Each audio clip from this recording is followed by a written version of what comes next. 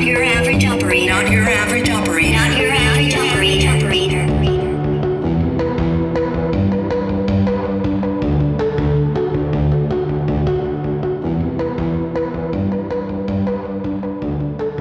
Welcome back to another episode of Not Your Average Operator with me, Paul Mellon McFadden. Got my two guys. How you going there, Tio? I'm doing pretty good, mate. How you doing, man? Mate, Just sitting here trying to wake up and not so sunny, but still lush trees, Pacific Northwest. Built myself a retaining wall yesterday. Actually, no, it's been like a 4-day project so far. I'm still not even done, but I'm mostly done. All the heavy blocks are in place. I just have to backfill the dirt. Mountain life. You guys don't know anything about that. Don't worry about it. You and Orbs are like the most industrious couple in the whole world. You got like the right cultural backgrounds to just work and work and work. No joke. I take my hat off to you guys. How about you, Mike? How you doing, buddy? Fantastic. Awesome. You know, it's so much better to approach it this way than I'm feeling pretty good, mate. Raph always trying to touch on the mate piece so he sounds like he's part of your culture. You know, it's a very Southern thing to do. I get it, you know, but I appreciate it. And in retaining wall, try to retain your jokes because they're not funny. Anyway, I have a real question. No, Mike, this is the legitimate question. You feel a little saucy this morning? Did you wake up? Was there more hair on your pillow and you're like, damn it, I lost more hair. And so like now you're just manifesting this sauciness towards your good mate. That's part of it. It's part of it. But also too, I realize I'm out of coffee. I don't have any filters in there. So I'm kind of just losing my mind. Yeah. But I had a good weekend. Dierks Bentley came to town the other night. So we went out, hung out with those guys, and he's on tour with a guy named Riley Green. I don't know if you've heard that song, but it's called Grandpa's Never Die. I wish Grandpa's Never Died. And it's like really, really cool song, touches home. But anyway, we hung out with those guys all night till about 2 a.m. and enjoyed the show. Awesome show. Just really, really good people, man. And then got to bed around 3:30, woke up yesterday and attended one of my friends' retirements he's in the Navy. And he just retired at 23 years. And we were on a battleship top for the retirement ceremony. And it's a World War II battleship, which was pretty cool. It had the big old 10-inch guns or 5-inch guns up top. Whatever it is. I mean, they're just freaking massive.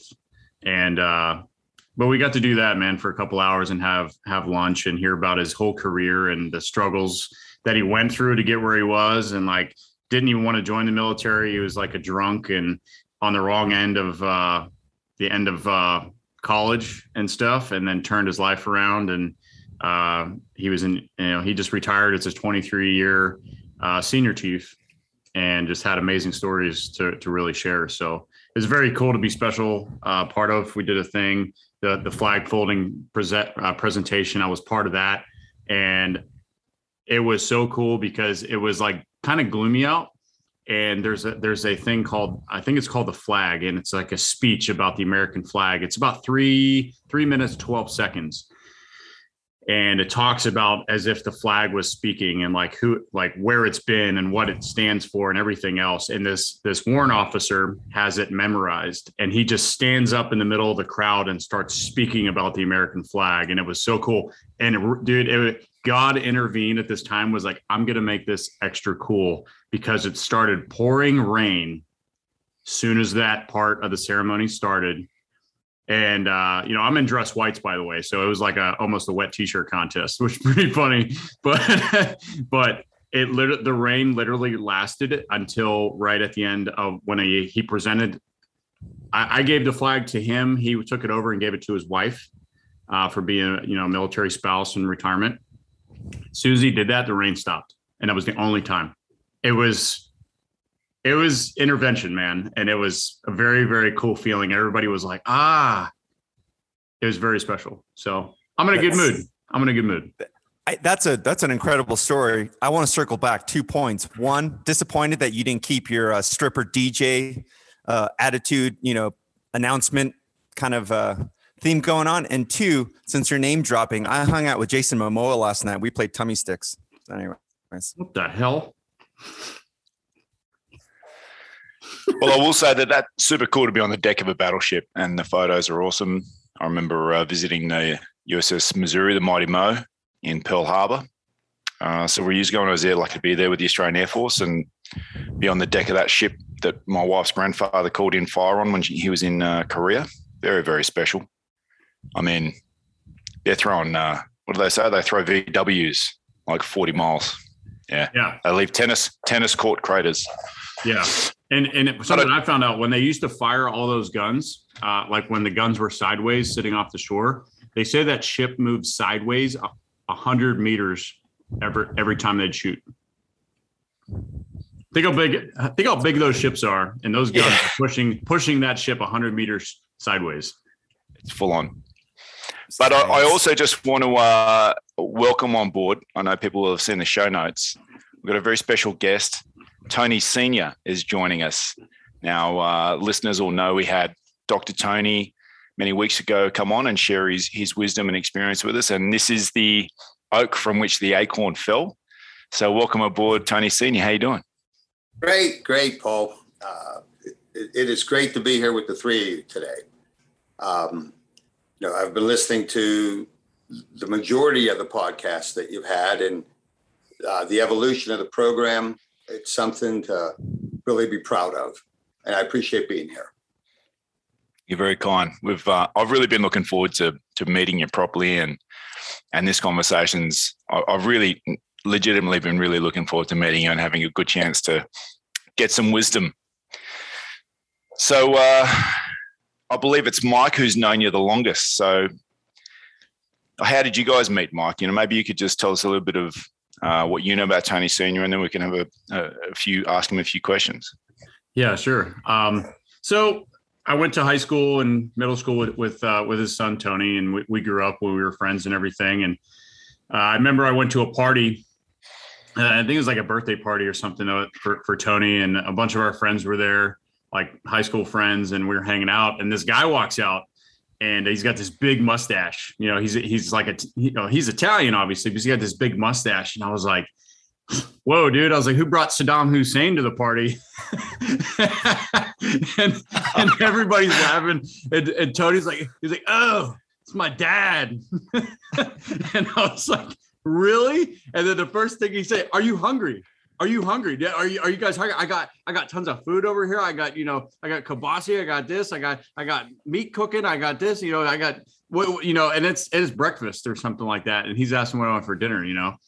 And we became friends. And throughout the years growing up, they'd invite me up to camp, and we'd hang out and just have a wonderful time and get to know his whole family. And speaking of which, they're just amazing people. His wife Louise is a sweetheart, and his three kids, literally a house of learned doctors. Okay, that is not a lie at all. All three of them, like it's freaking amazing. All three of his kids. So who is Tony Senior? He just raised three doctors. Okay, like it's pretty amazing, him and his wife. And he's very humble, so I'll talk about him. But Tony Senior has also been a massive part of my life, and considers me, and I consider him family. After my dad passed away when I was 18,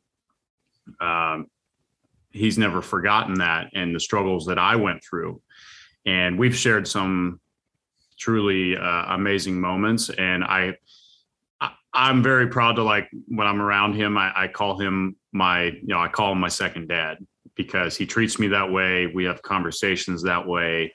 And we share some amazing times together. And I'm very honored, very happy to have Tony Senior on here. And I'm glad that, Ralph's gotten to meet him and brought into our circle, and now Mellon, and well, maybe not Mellon, but 3/4 of us is good. The thing that I took out of that is that you disrespected the man for his mustache the very first time you met him in his house, and he still offered you food. Well, that's all I heard. That's the kind of man he is, and that's the kind of man I am, I guess. I mean, there's the truth. That is the definition of class. You're all class, Tony Senior. Just so you know, this schmuck over here just highlighted how much class you've got. We applaud you, sir. I appreciate it. So Tony, maybe could you tell us a little bit just about like maybe your professional career? I mean, to hear that you've raised three doctors is actually a very extraordinary thing. So well played to you and your wife, Louise. That's something any parent would just aspire to that. But could you tell us a little bit about your professional career and, you know, even like where you're living, where you are right now, perhaps?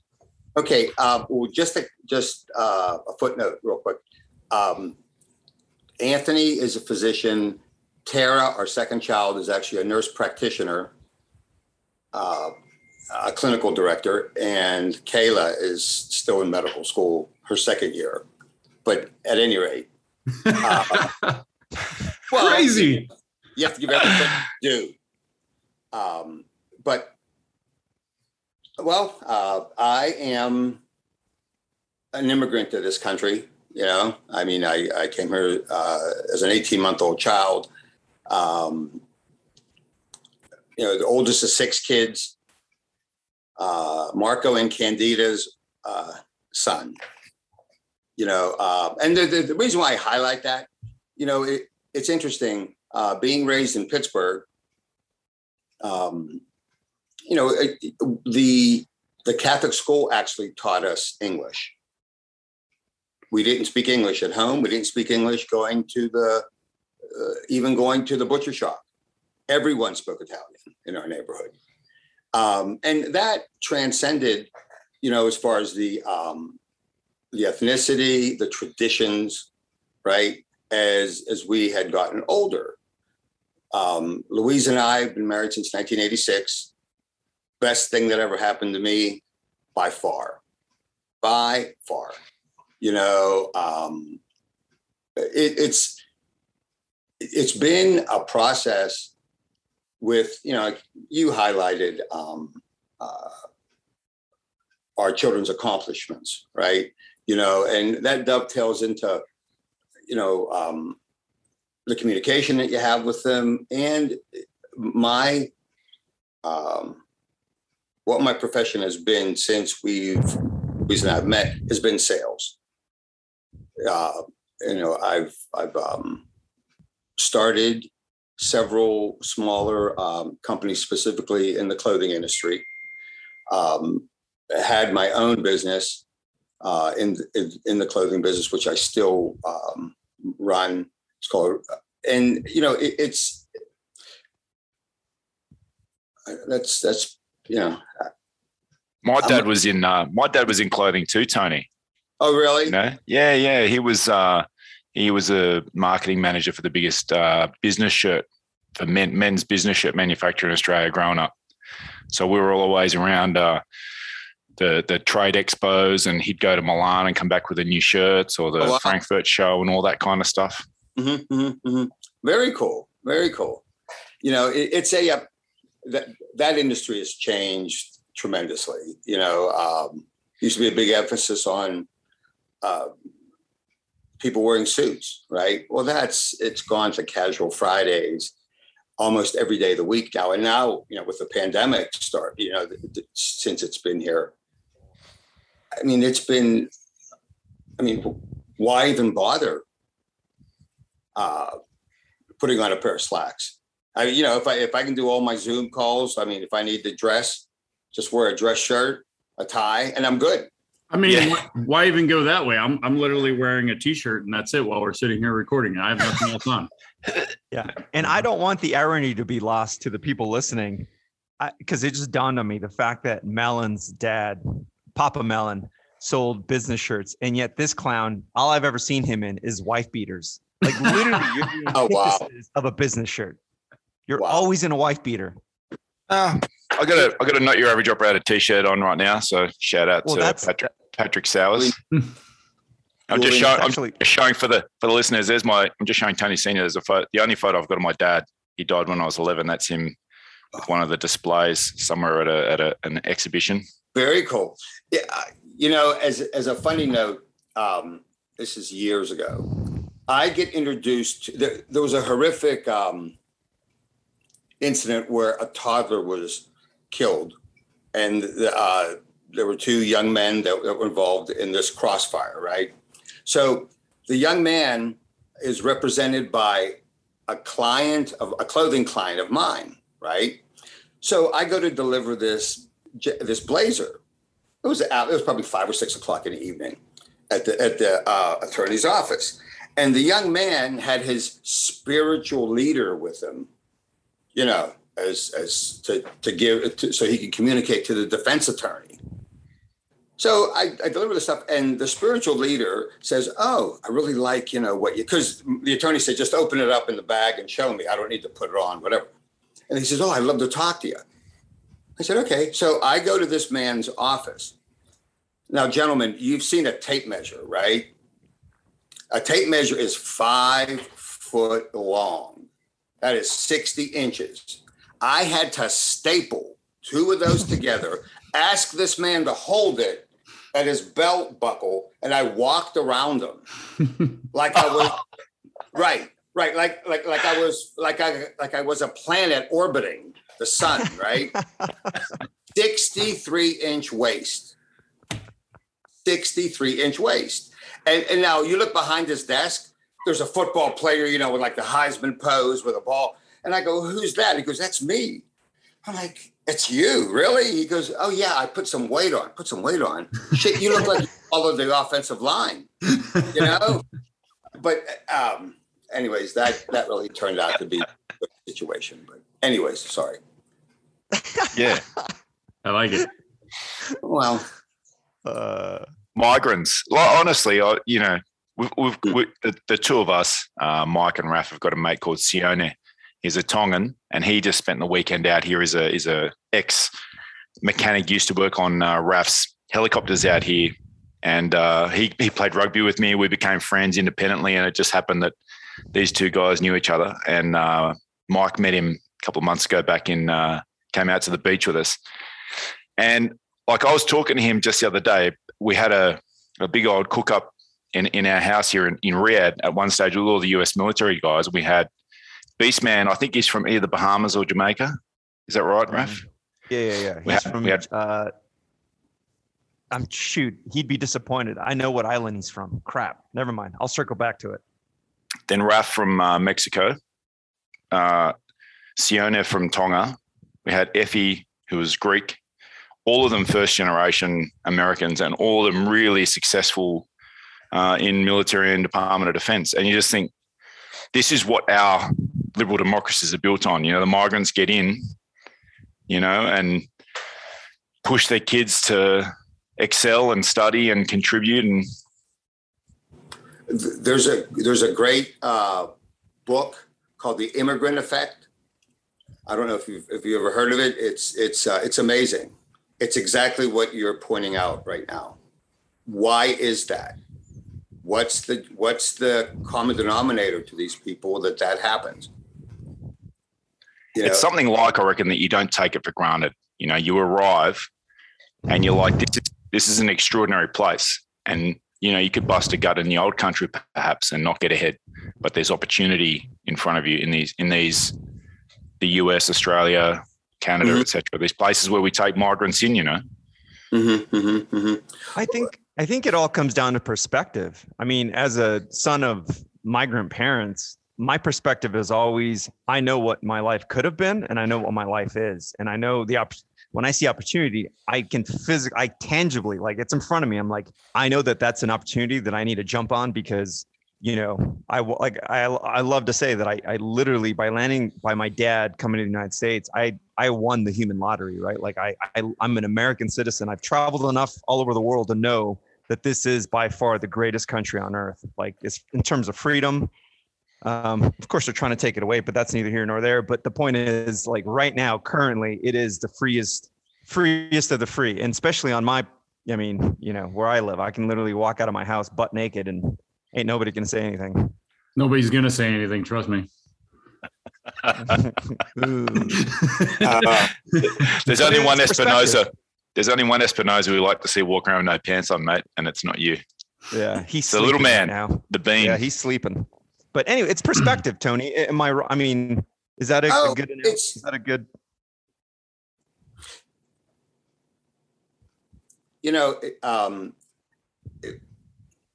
regardless of what your political leaning is, regardless of, what color flower you like, it comes down to this. It doesn't matter who the president is, the governor, your sheriff, your mayor, your next door neighbor. Take care of the stuff in the four walls of your house, and everything else takes care of itself. I mean, I remember as a child, living in my parents' home, you could have said, there's a choice.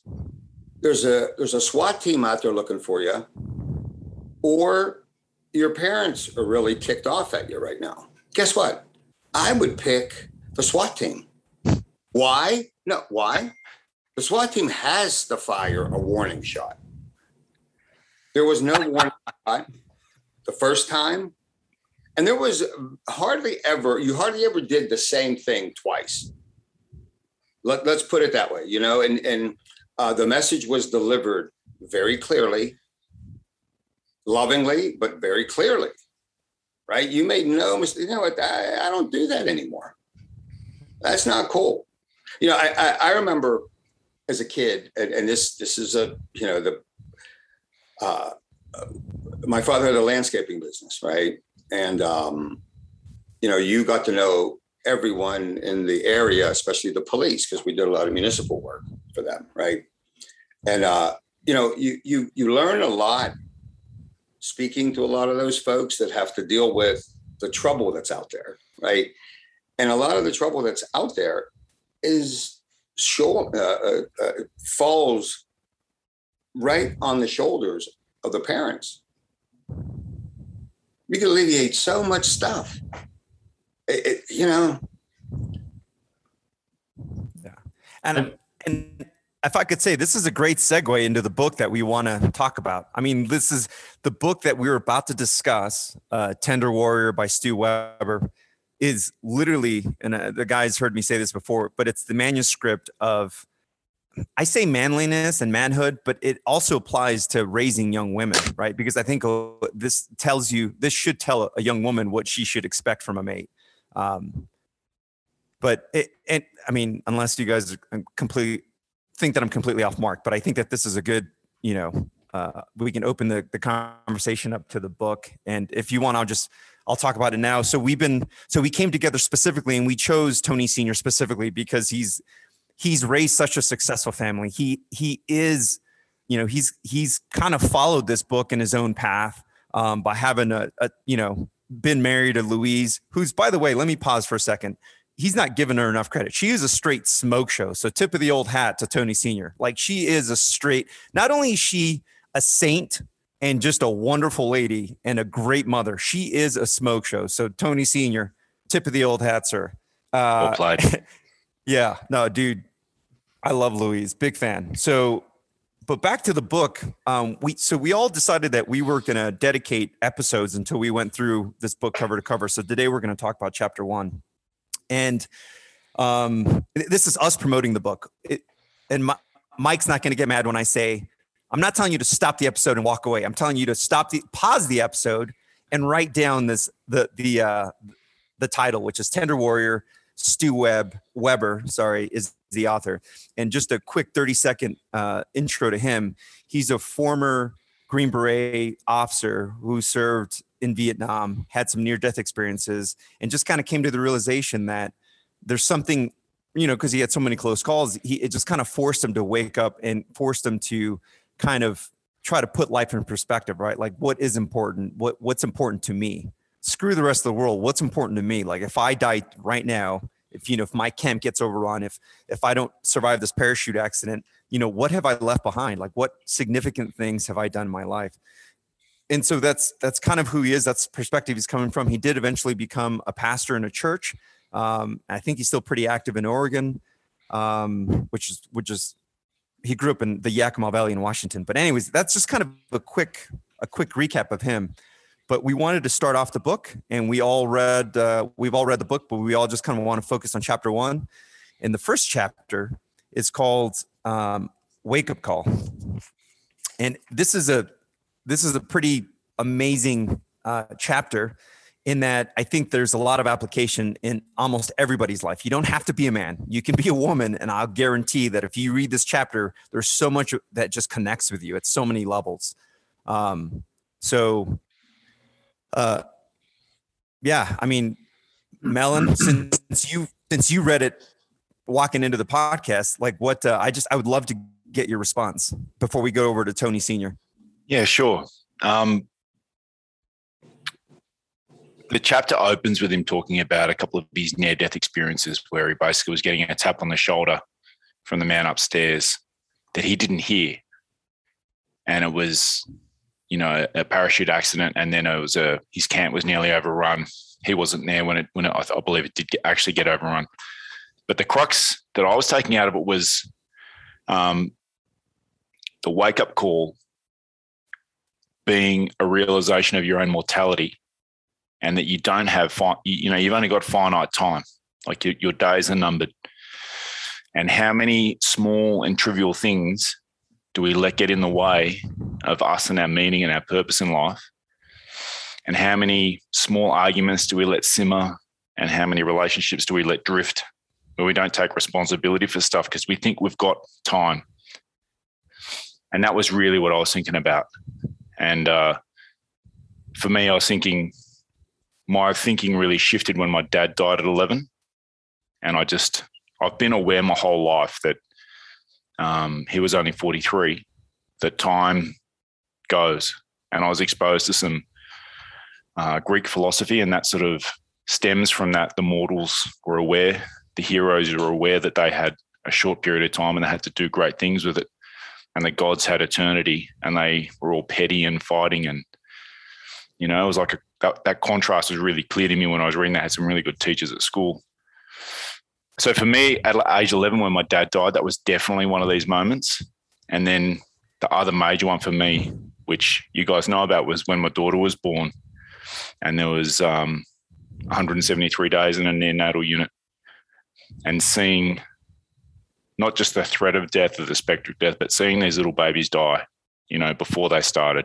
The babies in the crib next to my daughter, just seeing that time go. And you can't go through those experiences untouched. You can't come out the other side the same person. And then the third one for me was in 2012, my wife had cancer. And, that whole awareness that just because you've gotten through it once doesn't mean, there's no hall pass that lets you off the next time. It's not like you've had your challenge and you're done. It's life is life. And it doesn't have to be malevolence. It's just, at the end of the day, we're all going to pass. And what are you doing with your time in between? Anyway, that's really what I got out of that chapter. I was very moved reading it, actually, thinking about a lot of this stuff. Am I way off the mark? Like that's where I was. Yeah.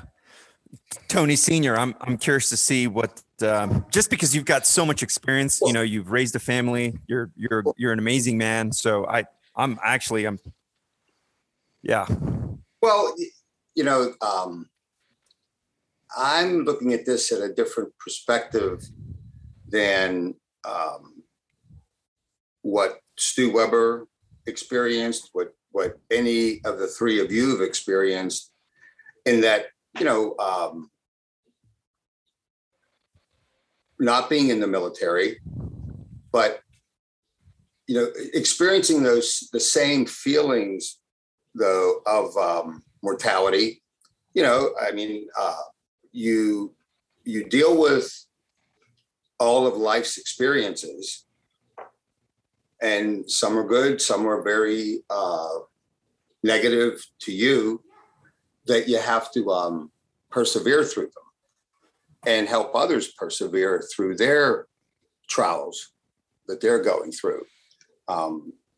The first chapter, though, really enveloped a lot of emotions, especially, dealing with the mortality part of it and looking at what could have been through Stu Weber's eyes, as far as how how young he was when all these incidences had happened. But more to the point, though, you live long enough. Not that I'm old, but I mean, I'll be 64 at the end of the month. And I have some of my contemporaries that have passed away much younger, right? And you sit there and you go, wow, they did this, they did that, they did everything else, but they know what they actually had accomplished. Because it doesn't matter what other people see. Because other people may not see, they see you in a different light than you see yourself. I mean, we all do that, all of us, and the first chapter for me really gave you more focus into who you are for real. Not what everybody sees, not, hey, it's showtime, right? And it was very moving. I mean, just like you guys had reiterated, it was especially the questions at the end just kicked in the teeth, and which is good. Accountability is huge, and how many times do we walk away from it because there's no one there to say, hey, this is what you should be doing. And it could be little stuff. It doesn't have to be anything monumental. It's like keeping you on track. Yeah. I really like that piece in there about the third one was his like argument or confrontation with his wife, where he had let her down to the point where he saw rage on her face for the first time, and you're like, this is obviously not at the time. It's not a combat situation. It's not a near-death experience, but it was a wake-up call nonetheless, that here's this person that he has been, I think he described in his own words, as taken for granted and treating her like a trophy. Mm-hmm. And he's lost sight of something, and he's put himself in a position where he had to shape up, and there's that question in the back there about what do you want carved on your tombstone? Like, what's your legacy going to be? Like, what's it all for? What are you doing? Don't just get up in the morning and go through the day and wind up in bed at the end of the night and think, this was a mirror image of the day before and I haven't done anything. Go ahead, Mike. For the people listening, you got three military guys, and Tony Sr.'s not been in the military. But this is why I loved speaking to him, is because exactly what he said is his perspective is completely different from me, Millen, or Raph. And, for me, Raph gave me this book last year because I was strung out, struggling with a lot of things in my life, with near-death experiences that I've had, and relationship things. And I was questioning myself if I'm a good man or not. And I was just looking for an answer of like, where's a good guide? And, there are people who are like, hey man, it's in the Bible, read the Bible. And the Bible for me is very hard to read. And I've talked about that before. And there's so many different ways it can be perceived, and depends on who the instructor is or the pastor, everybody's different with that. And then Raph was like, hey man, he said, he's like, I'm not your pastor, I'm your friend. But I have a book, and it was Tender Warrior, and he sent me a copy of it. And the first chapter, literally the first few paragraphs is near-death experience and a wake-up call. And it literally says a man faces himself. And it just grabbed me right off the point. I was like, dude, like I could probably take his name out and put mine in for some of these, and that's me. Like I related to it immediately. But what this book and this conversation is about is, if you're listening and you're questioning what your purpose is as in life, as a man, as a friend, as a parent, as a husband, whatever, this is going to give you some of the, it's a playbook. It really is. But first you're going to have to dig in, like Tony Sr. is saying, and it's going to be uncomfortable because, in this book, I have all my answers. There's questions at the end of each chapter, and I keep them written down in here, but it's going to bring out some layers maybe you never intended on meeting before, but it's definitely given me some guidance on how to live my life and how to perceive things, and what I should be grateful for in a context that's not skewed by BS politics or social media and all the influences that are coming that mean nothing. This is very devout and honest writing. So just want to put that out there for the listeners. Can I ask you guys a question? And sorry, I'm not trying to cut you off, Melon. But on one of those questions in the back, he asks, is it harder to be a man today than, in the past? And, he just asks what you think. I think that's a very complicated question, and I don't think it could be answered in one sentence. But I think the overarching answer for me is I think it is more difficult only because society, like our social construct, the way we've been designed, has been kind of deteriorating slowly over times past. And I think it's more acceptable now to be soft, to lie. I mean, because clearly our political world, I mean, it's built on lies, right? Like they're constantly being found out that they'll say one thing and they did something completely different, and somehow as a society we just allow it. And so that scares me because it's like, it's okay to be obese, even though we know it's unhealthy. Like there's all these things that make you soft and weak. And as a society, we're accepting these things. So I think to be a real man, the way Stu Weber kind of describes, it's actually a bigger challenge because everything is telling you that it's okay to not live to this higher standard, which is difficult. It's always difficult. And I'll finish with saying that I don't think it's difficult just for men. I think it's difficult for women too, because again, we're deteriorating the social construct that we built on centuries of living as a society. And we're just kind of through social media, through all these new technologies, it's making it easier to kind of devolve as a civilization. I personally think it is harder. So I want to offer one perspective, and then I want to ask Tony Sr. the question. If you were to go up to a random, and I'm just using this as an example, this isn't everybody, but you go up to a person and says like, hey, what is a man to you? More, and it refers to what Raf's saying, more than likely you're going to hear it's like, oh man, he's tough. He can deal with everything. He can pound 10 beers and, go out with the boys. And he's always, this super masculine dude that like doesn't touch on weakness, can't talk about his feelings. Like, no, dude, that's for, that's pussy stuff, like whatever you want to call it. It's just this, you're talking about a brick wall 100% of the time. And that's like, hey, that's what a healthy man is. That's a badass. That's what I want to be. That's only going to last so long, right? So my question is, Tony Sr., what do you think a real man is? I think that the key component to being a real man is leadership. And I need to define what leadership means to me, right?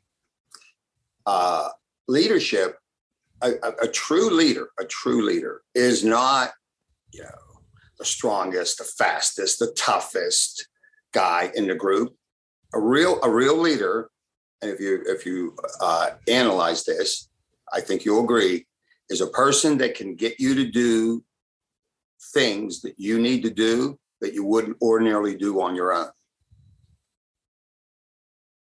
Okay, take you from point A to point B, and here's the whole. I think you need to be a leader to be a parent, to be a father, to be a dad. You can't be the hero in your own hometown all the time. You can't be the most popular guy in the house. You got to make it work. And now, that said, Louise is every bit of a leader, if not more than me. Always has been. I mean, I'm talking, results oriented type of a parent in a great way. But to me, leadership is the key component to being a real man. Okay. I reckon that's a great answer. Like, I really like the piece that it's not getting you to do things you don't want to do. It's getting you to do things you need to do that you not necessarily would get up off the couch and do yourself. I reckon that there's something very truthful in that. definitely into parenting. The three of us would have seen it in military. You would have seen it in business, I have no doubt. That question's to me. Yeah. Yeah, everyone. Well, I shouldn't say everyone. A lot of people say, in business you have to be a good salesman, right? And they'll say, well, I'm not a salesman. Some people look at that as being a negative, right? Well, this is what I say though. Has there ever been anyone in your life that you've sold on you? Yeah, your spouse, your friends, or whatever. And then the next question is, after you give me that acknowledgement, I'll say, are they still buying?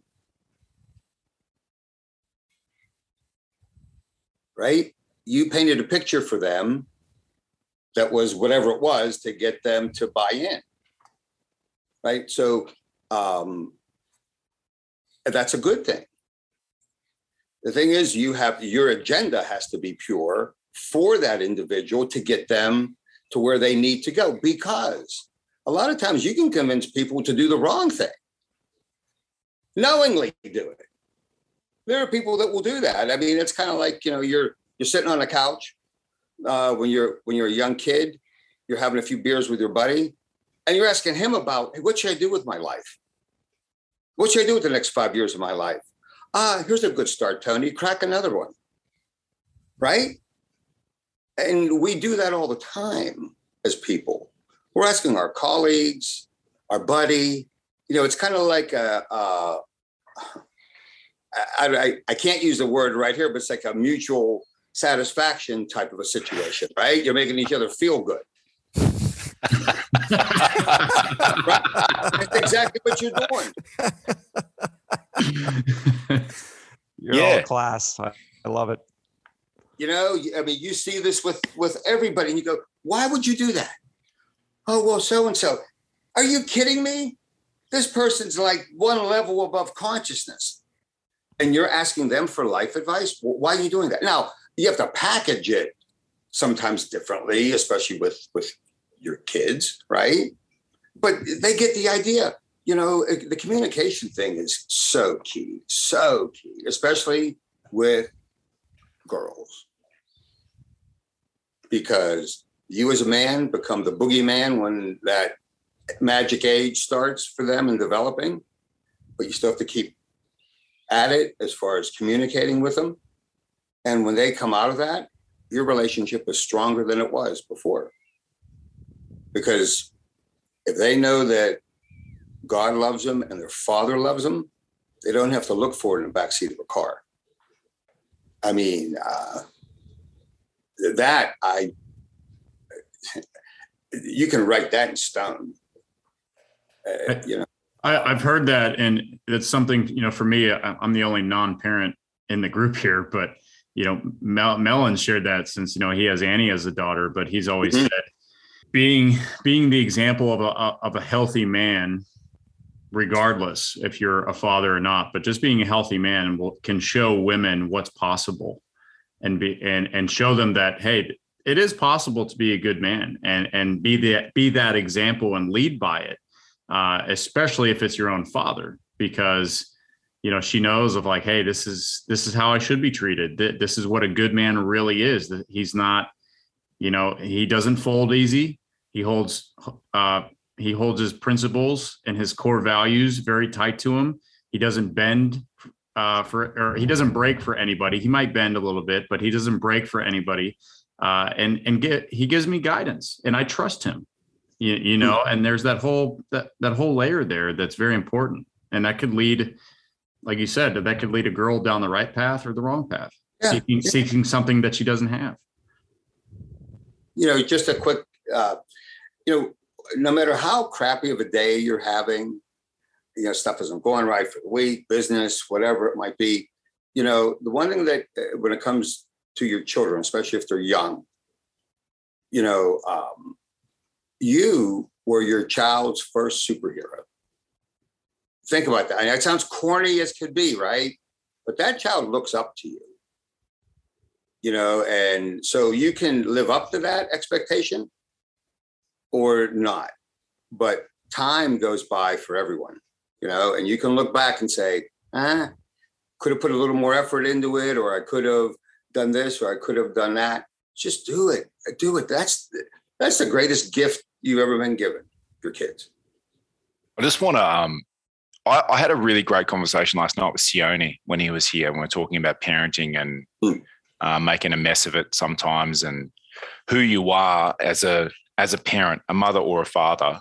You are the archetype of mother, father for your child forever. When they're elderly, when they're thinking of mum and dad, they're thinking of you too.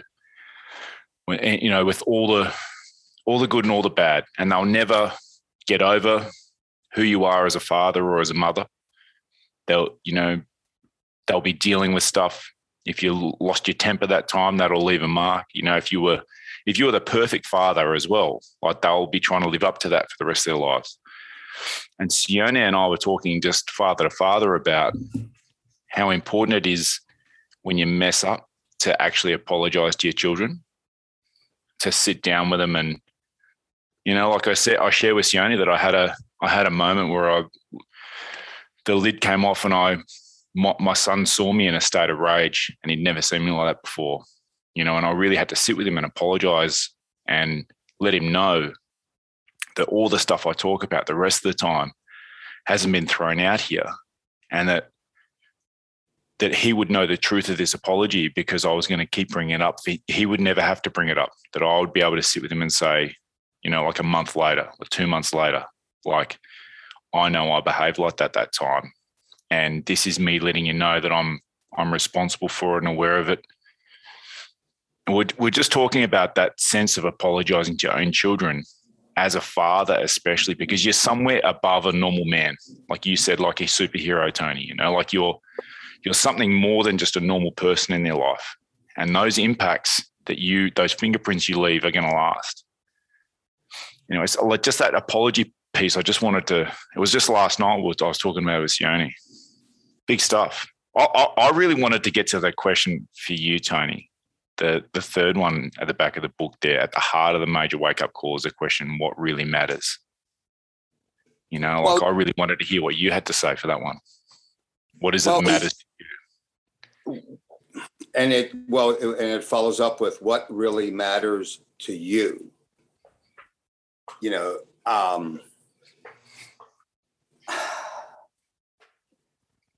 To me, family, your children, what your legacy really is in your own heart that Forget about what they're going to write on your tombstone. Because here's the thing, like right now, there are 5 people in this conversation right now, right? There's 5 of us here. You, Ralph, Mike, me, and God, right? And, because you can sit there and compare yourself to this person, compare yourself to that person. They have this, I don't have that. But you really have to look in that mirror and say, what truly is important to me? Now, you might say, yeah, but if I had, $10 million in the bank, I could do X, Y, and Z, right? Or people say, man, if I only hit the lottery. Well, what would you do with the money if you won it? Would you just stick it in a corner and look at it? No, you'd do stuff with what? The people that you love, right? People that you care about. Why don't you tell them that now? See, that kind of stuff's important to me. Very important to me. There are folks that I know, and I'm joking when I say this, please. People could call me up at 3. There are folks that could call me up at 3 o'clock in the morning and say, hey, I got to bury this bag somewhere. And I wouldn't even ask them what the hell what's in it. And they're the same way with me. Now, I'm joking as far as the bag goes, but, you do anything for each other. What's that worth? What is that worth?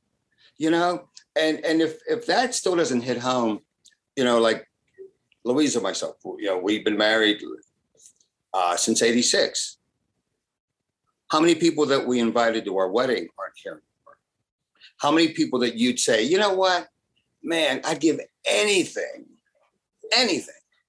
just to have that person back for a meal together, or to hear that laugh, or to hear that, that joke that they always tell, right? But I think as a society, getting back to the whole general part of it, we put value into things that really don't matter. Like here, and I'm going to really catch hell for this. You get how many kids that'll say, they're so hell bent on, I'm going to be an NFL player, or I'm going to be a pro, I'm going to be whatever. And you sit there and you say to a kid, and I've said this to several young men, you will literally risk killing yourself on that field for this game you're playing, right? Oh yeah, man, I'm blah, blah, blah. And say, all right, why can't you give me the same passion for life, which is going to last a hell of a lot longer than that game? And more to the point, no one's going to give a shit a week later who won or who lost, because life goes on Monday, right? It's just a bloop, right? But we put all our chips in on one thing. I'm going to be, not in the cards for everybody. What are your gifts? How can we, right? And to me, that question 3, what really matters to me, relationships. Well, family first, relationships are probably, definitely are the top 2. Perception of what people. I was just going to say, I really like how you emphasize, because we've talked about this before on the show, is how, life is just full of white noise. And that's one of the biggest challenges as an individual, man, woman, it doesn't matter, married, not married, is being able to decipher through the bullshit. And because there's so much that tells you what you think should be important. But like you said, you really have to dig deep down inside and be like, no, what's important to me? Right? Not what society tells you, not what Instagram, not what the model with the, with the butt and the Pomeranian. Like, I can't let them tell me what's important, right? Like when I wake up, there's always that stillness in the morning. And I think that's a really good time to reflect, Mike, that's your word, reflect on what is important and maybe focus the day towards that. But look, that's a daily struggle for me. That is a constant struggle. I'm always trying to dig through the noise, trying to separate all the bullshit from the things that really matter, not just to me, but the things that will affect my wife the most, that will make their lives better, that will make my son's life better. And it is not easy, man. So if you're listening to this podcast, you're like, oh, I'm having a hard time. Dude, we all are.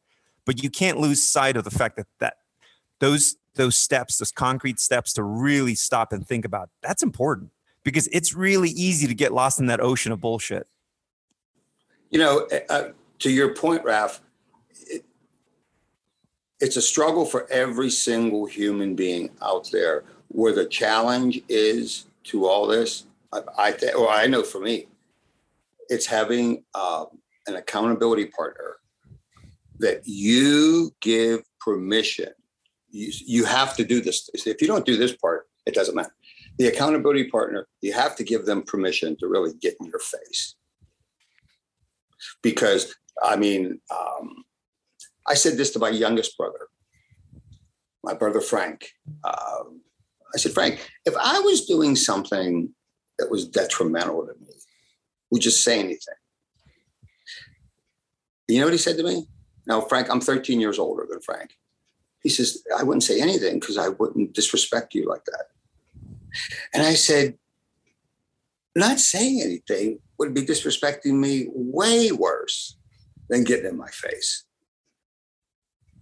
Right? Because, especially if you're, type A personality, right? You're the whole bit. You need somebody to say, hey, dude, you need to put the brakes on this, or you need to focus on whatever it might be. Because your trajectory as a human being, if that's not, what's the right word? Steadied or made straight, you can go in all types of, okay. And people can typically pinpoint, what? I should have gone right when I went left right here. If there would have been someone, right? And I don't know. I don't know. It's a proven fact. We speak 16 times more negative thoughts to ourselves than we do positive. Every human being on the face of the earth. So you have to combat that whole thing with whatever it is works for you, right? You know, whether it's I need to listen to motivational tapes, I need to listen to, you know, to be totally transparent, I used to listen to that stuff on a pillow speaker. It'd go on all night long. You might say, well, why would you do that? Some people learn differently. It's all good. You know, it's all good. Whatever it takes for you. All right. I love it. That piece around having an accountability partner is something I really believe. I participated with an education program in 0304, Landmark Education, really great stuff. And they have that exact concept, and they set you up to create people like that in your life in different areas if you need it. And my wife and I, we have a thing that we will call each other on our bullshit, you know, but it takes an effort, and you have to make space to sit down sometimes and just be like, right, let's go through everything, you know, like, where am I having my breakdowns? Like what is not working that I'm doing? And you got to be willing to hear the answers from these people when you create that accountability, right? Like, you have trusted them, you've created this situation. And when they then say to you, like, you know, this is not working, you've got to be like, suck it up, princess, dry your eyes, because they're giving you the feedback that you need and not necessarily the feedback that you want, right? They're acting as a leader for you, to quote you earlier, Tony. They're seeing the thing that you need to do that you're not necessarily gonna do, you know? And, you know, God bless my wife. She has to have those guidance, the mid-course guidance, you know, all the time. And when you have them and you have it as a routine thing, it's a super powerful thing to have, like inside a marriage or with that close friend. And there'll be different areas of your life with different people. But just you talking there about having an accountability partner, and the focus on what really matters, it's so key. And I have a mate, he talks about having the 4 whys. Like, you know, you ask someone what they want to do and you ask why, and then why, and then why, and then why. And often you're going to end up with something like what you've just said around time with people I love, or experiences with people I love, is at the heart of all of it. Like that kid who wants to be in the NFL, it might be, you know, to impress his dad and ... you know, and then you're going to get to something true at the end of it if you keep asking those questions. You have to also add this component to it. And my family, specifically my brother, he had stated this. He said, you know, you'll have patients that will tell you about what's wrong and really get into detail and everything else. And you sit there and you analyze everything and you make your recommendations, but they don't want to get better. They just want to tell you what's wrong. And I mean, I know folks that have had individuals come in for decades. And just, it's like, why are you coming to me? Oh, I like talking to you, doctor. You know, right? And we do this in all aspects of our lives, though. You know, It's kind of like, you know, a person will say, well, how long have you been doing whatever you've been doing? Oh, I've been in this business 35 years. Oh, awesome. Now, you could take that one of 2 ways, right? They've grown every year for 35 years and have reached a particular level, or they grew the first year and just kept repeating the same activity for the last 34, right? And we're all creatures of habit, though. We're all creatures of habit. That's why that accountability person is invaluable. What's a better word? Indispensable. Yeah, 100%. Right? Because it's easy to say, screw it, I'm not going to do it. Or, you know, I've always been able to rebound. Yeah. Like, no, it's not how it works. Yeah. And if I could just add that because my wife and I try to do that, and it's not pretty sometimes. Like, it really is painful. Like, you talk about your ego, being lit on fire. Yeah, I mean, so I promote it, but it's not an easy thing to do. I mean, it really isn't, but it's indispensable. So, well, I think we're probably at about an hour now, and it's just like the time has just flown. Honestly, I just want to keep asking you these questions, Tony, to get your insights. I'm not joking, and I think it's going to be clear to our listeners that there's someone here who I think we're going to hear about a scout who's leading the expedition through the mountains, and we're trying to get some wisdom from you. So just to sum up, there's a couple of points here from Tony: take care of the four walls of your house and the rest of the world will take care of itself. Leadership, it's not the strongest or the toughest, the person who can get you to do the things you need to do that you ordinarily wouldn't do on your own. And Louise is every bit of a leader, the same as Tony. Your spouse, you painted a picture for them. Are you delivering on the picture you painted? If God loves them and their father loves them, they don't need to find that in the back of their car. The question about what really matters: family, relationships, children, legacy, what you really know in your heart. Forget what they're going to write on your tombstone. And most of the time, you would pick one more meal or laugh with a departed loved one.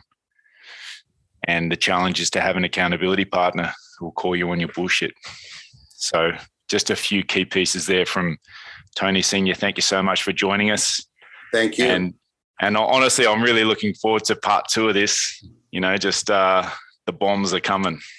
Anything you wanted to just leave the listeners with after this first one there at all? No, I just wanted to say thank you very much for your time. I really look forward to our next encounter. Thank you. You're very welcome. So to all of the listeners out there, I'm sure you're all as keen as I am to get part 2 from Tony Senior. So take care, and we'll see you next week.